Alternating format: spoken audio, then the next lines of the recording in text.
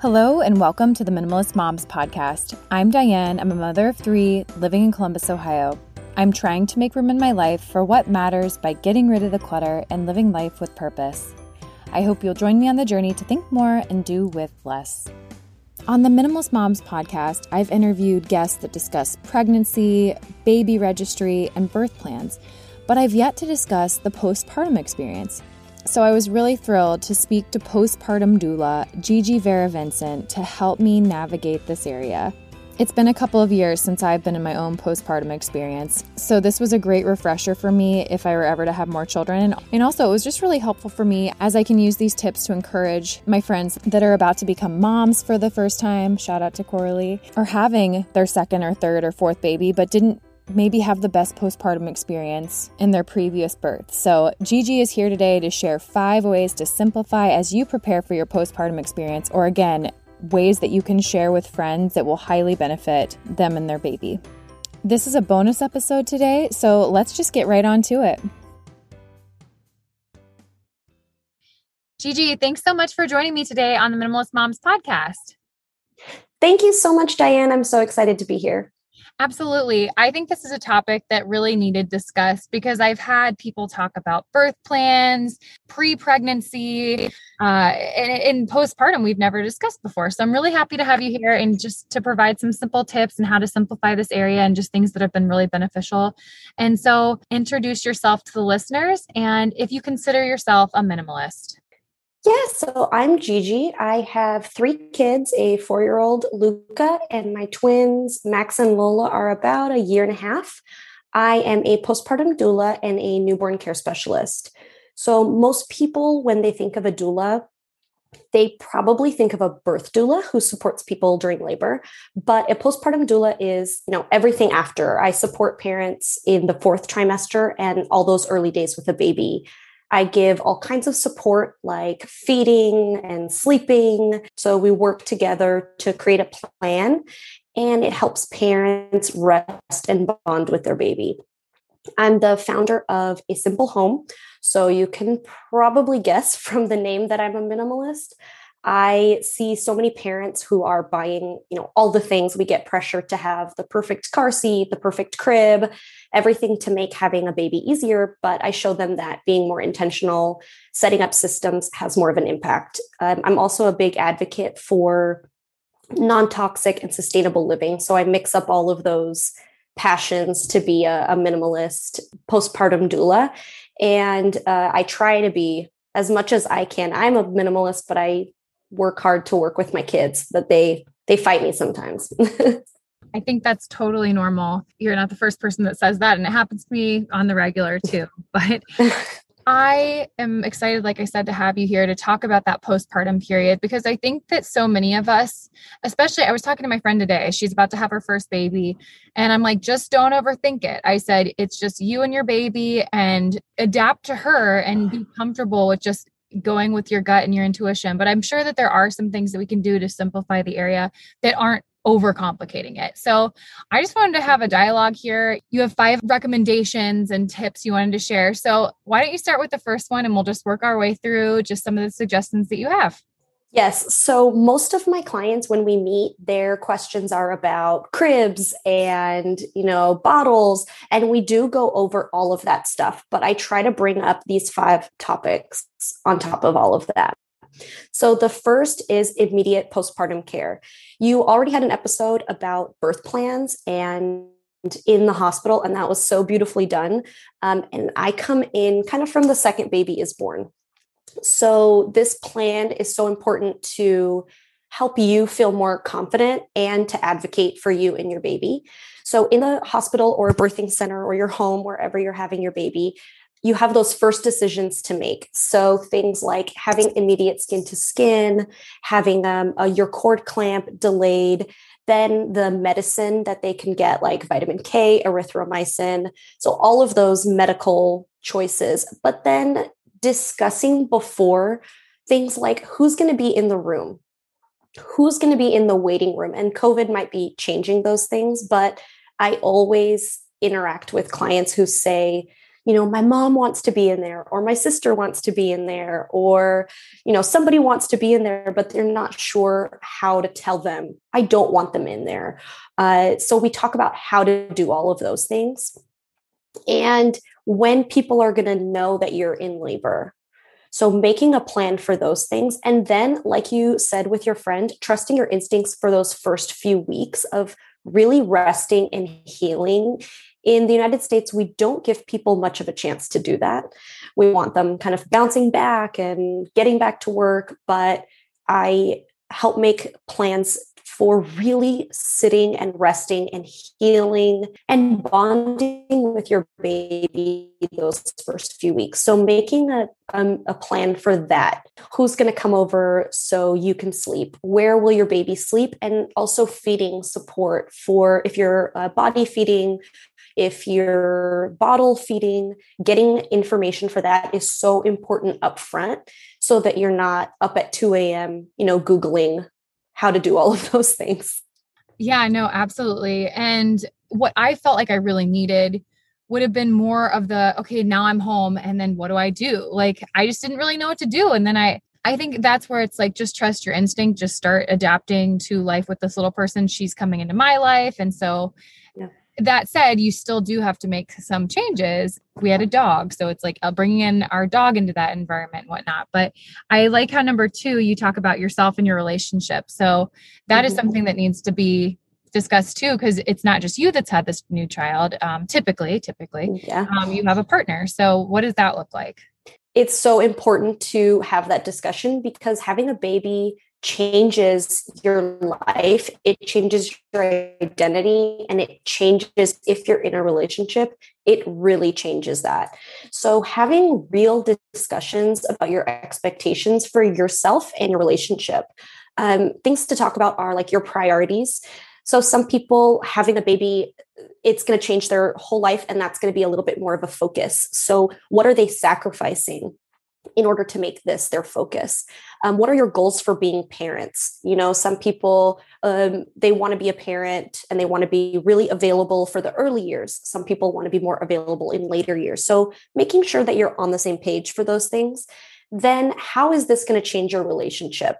If I'm a homebody, so it didn't have too much of a change for me, but if you are someone who you and your partner like to go out to dinner, or you like to go out with friends a lot, this will have a big impact on your life. So talking about how will that change? How, if it is a priority for you to go and have dinner once a week, how are you going to make that work? And how long will you stop doing that after you have a baby? There's nothing wrong with that. I love just sitting at home, and so having a baby doesn't bother me in that way. So how long will you both be home? If you want to go on, to work out, if that's a priority for you, how are you going to do those things? And then just for housekeeping, I guess, is childcare, division of labor. So who's going to do night feedings? Who's going to wash all of the millions of bottles that accumulate? Who's going to do laundry? All of that. And then money. So those are things that we shouldn't be waiting until we're home to have those discussions, because it usually will turn into a fight. So having it up front, nice, calm, collected when you still have free. I think it's so important to get on the same page with your partner, because you're right. If you're having those conversations where it's a more emotionally heated, or like when you're feeling extra hormonal because you just had a baby, I just think that doesn't really set anyone up for success. But I also think it's really important that when you're with someone, we made sure that we gave each other the time to still like have our own separate lives. So just making sure that if it was like once a week or once every couple of weeks, we could get out with our friends to like have that identity still as friend. And I think that's really important too, because it's just my opinion, but I'm not just a mom. Like, and I don't think people should they're not just moms. And I think that we can feel that way after having a baby, because they do somewhat become our whole world. But also, I am a wife, I am a friend, I am a daughter. So I think really maintaining those identities, and not just, I felt like the moments when I've just been a mom, it's not good for anyone. It's not good for my mindset. It's not good for my kids, because usually I'm like taking out my frustrations on them when really I'm frustrated with this other part of my identity. It's not being the needs aren't being met. And I think that's not selfish, actually. I think that's beneficial to all involved. Yeah. And I love how you said like your needs weren't being met. And that's why you have to have those discussions and why you have to check in to say, I try to do it with my husband like once a day at the end of the day and be like, okay, what are you needing? What are you not getting? Because you do need that time. And in the early days, it's not like you're going to have a baby and bounce back and go to breakfast the next day. Maybe not most people, but it is something that falls on like a birth parent, a mom to almost martyr themselves to say, like you said, I'm going to do the night feedings. Mm-hmm. And if you're nursing, that totally makes sense. But I help couples find ways to say, okay, can one parent pump? Mm-hmm. So then they can immediately go back to sleep and the other partner can feed the baby. So everybody gets a little bit of rest. But I don't know why that is that, birth parents, moms, we say like, oh, well, I have to do this. We take on so much. Mm-hmm. So sometimes we need to hear like, yeah, you do have an identity outside of being a parent. You need to go out to breakfast with your friends, or you need to go and have a night. I was with one of my friends last night and we were talking about this. Like, why do we do this? Why do we put this on ourselves? And why do we feel guilty asking for it? So when you have a plan and you can kind of revert back to it to be like, no, remember we said I wasn't going to do this, then it's almost like it's protecting you a little bit. So you can fall back on that instead of turning into a little bit of a murder, which we all seem to do for some reason. In 2021, it's definitely okay to talk about our mental health and happiness. 2020 was interesting, so let's just do a mental health check-in. How are you really? And what do you need right now? Humans are not meant to keep everything inside. It makes us sick, and therapy helps. But what is therapy exactly? It's whatever you want it to be. Maybe you're not feeling motivated right now and would like some tools to help, or maybe you're feeling insecure in relationships or at work. Not dealing well with stress, whatever it is that you need, don't be ashamed of normal human struggles and start feeling better because you deserve to be happy. And now you don't have to worry about finding an in-person therapist near you to help. BetterHelp is customized online therapy that offers video, phone, and even live chat sessions with your therapist, so you don't have to see anyone on camera if you don't want to. It's much more affordable than in-person therapy, and you can start communicating with your therapist in under 24 hours. Join the millions of people who are seeing what therapy is really about. See if it's for you, because you are your greatest asset. This podcast is sponsored by BetterHelp, and Minimalist Mom listeners get 10% off the first month at BetterHelp.com/minimalist. That's BetterHelp, HELP.com/minimalist. This, not movement, but there's this whole idea of whether it's self-care or my needs aren't being met. And I'm actually not on board with that movement. Like, I think it can be really self-centered and selfish. And what I'm talking about is knowing that in certain ways you're automatically going to be dying to yourself because you have this new person that you're protecting and taking care of day in and day out. So it's those other elements that can lift that experience to be the best that it can be. And so maybe what I am saying is the self-care and my needs are being met. But like, I guess I should also say that I do think there is a part of sacrifice. There's sacrifice when you have a kid, and don't be frustrated by that, or don't like dwell in that or feel overwhelmed or feel guilty. Just make sure there's a balance in all areas. And it seems hard. And again, I don't know everyone's life experience. Like my cousin's a single mom. And so like she has to find someone outside of a partner to do things and help her. And some moms don't have a huge support system. But I'm saying, I guess as a generalization, I think there's a dying to yourself, but also we need to prioritize ourselves. There needs to be a balance. So I hope I wasn't redundant with all that. No, that totally needs to be a balance of self-care. And for moms or parents, those early days, self-care might seem like you showered and you ate hot meals, but we need, going into that next point, the support system to help you get those things. Yeah. And maybe mixing in expecting less of ourselves. If you have a newborn and all you did all day was feed your baby, which is a lot of work, keep them clean, keep them close, bond with them, and eat, and maybe you showered, that should be a good day. And that's why we need to set those realistic expectations and have people come in to help us to do the rest. If you have a partner, or if your partner has to go back to work, or if you don't have a partner, getting somebody to come in. And I've been at both ends of the spectrum. First, I had support. My family was over here every day. And it's hard to keep a baby alive and take care of them. And then with my twins, they were born the week of the pandemic. And the hospital, I was in the hospital during California's shutdown. And I had 2 months with my toddler who was home from school and my twins. And nobody could come. I see the difference. I've had the experience with so much support, and I've had an experience with no support. Mm-hmm. And I can tell you it's rough. I don't know how people do it without support. So if you don't have a partner, if you don't have family, friends, neighbors, then hiring somebody to come in, because you can't get by with no support having a baby. You just can't. It's something that you need care, you need food, you need time to yourself. It's impossible to have a baby by yourself. We shouldn't have a baby by ourselves. One of those things that I think we can do to make it easier is with your next point, and that's boundaries. So talk more about boundaries.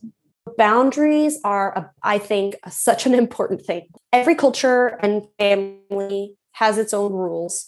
So you might love your family coming over. You might love your friends just kind of walking in, but you might also want to have your own set of rules with your family, with your own individual family. You might want to raise your children differently.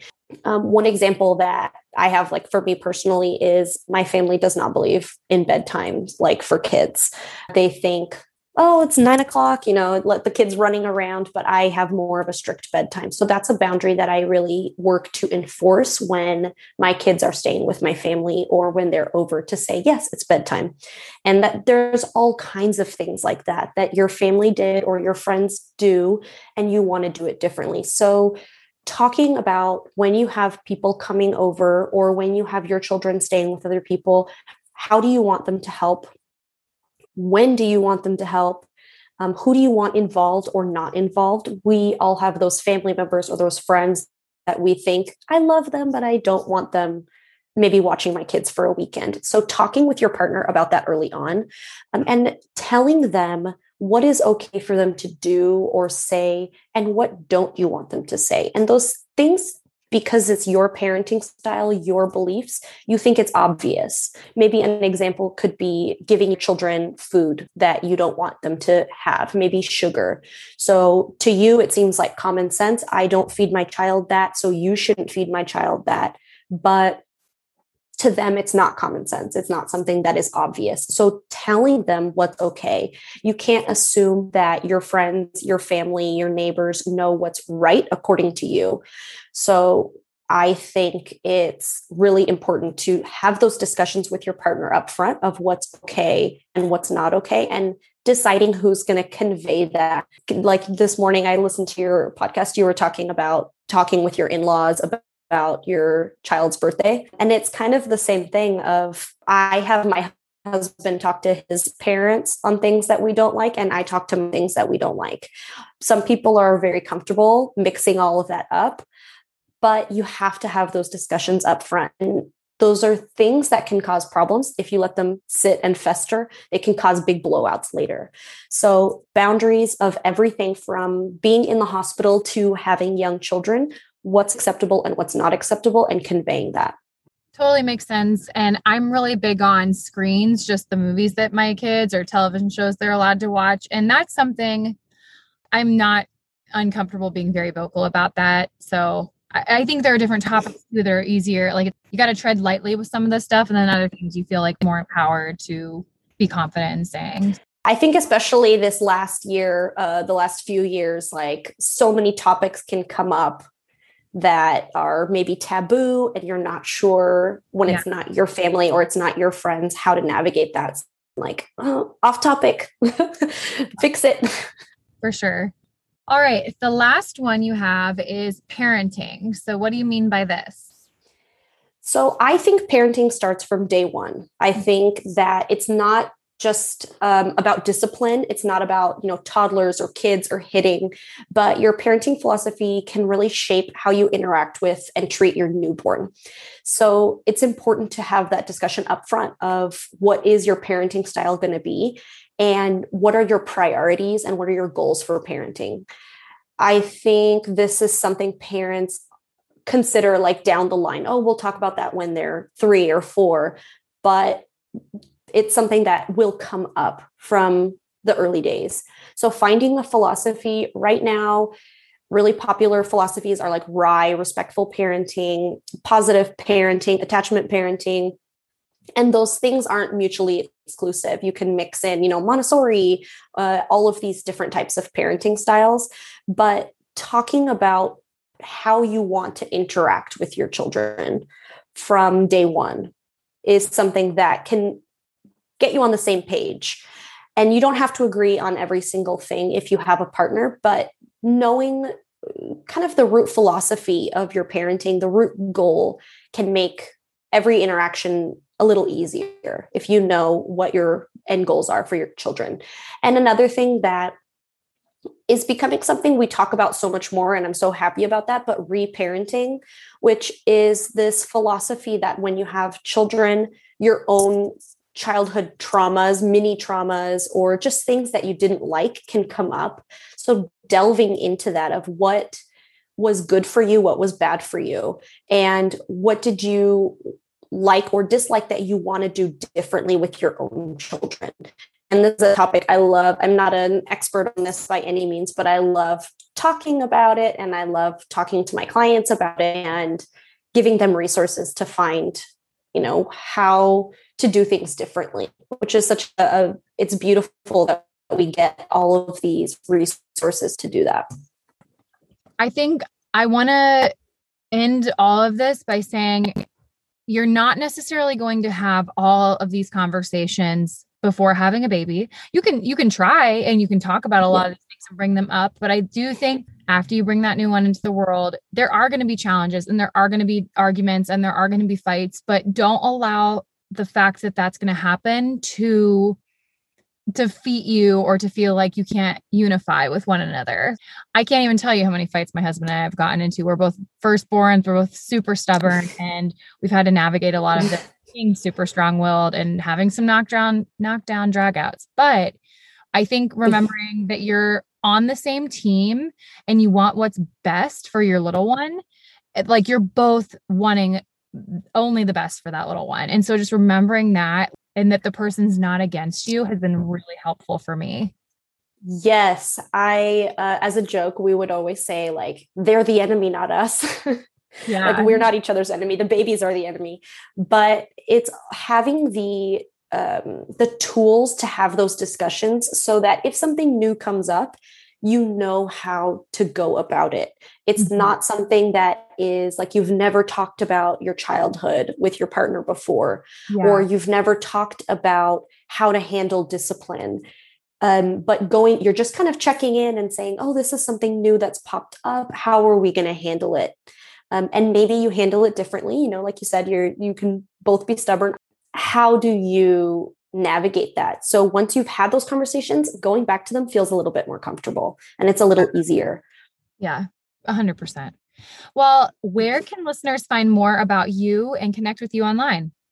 So I am on Instagram at @a_simple_home, and website is www.simple.org, and I'm on Pinterest and Facebook and all the things. Awesome. Well, this again, it was great information. I have some friends that are like, we can't wait for you to release that episode. Oh, good. I'm glad. Yeah. So thanks for being here today. Yeah. Thank you so much for having me. I'm such a fan of your podcast and I requested your book from the library. So hopefully I'll be getting it soon. What did you think of the episode? Could you relate to some of the things that Gigi and I talked about regarding the postpartum experience? Was it similar to what you experienced, or how was it different? I'm really curious to know your thoughts on this episode. I invite you to keep the conversation going at minimalistmomspodcast.com. There you'll find links to the Instagram account, Facebook page, and where you can find me all around the web. Thank you for joining up on this journey. I wish you a lovely week as you think more and do with less.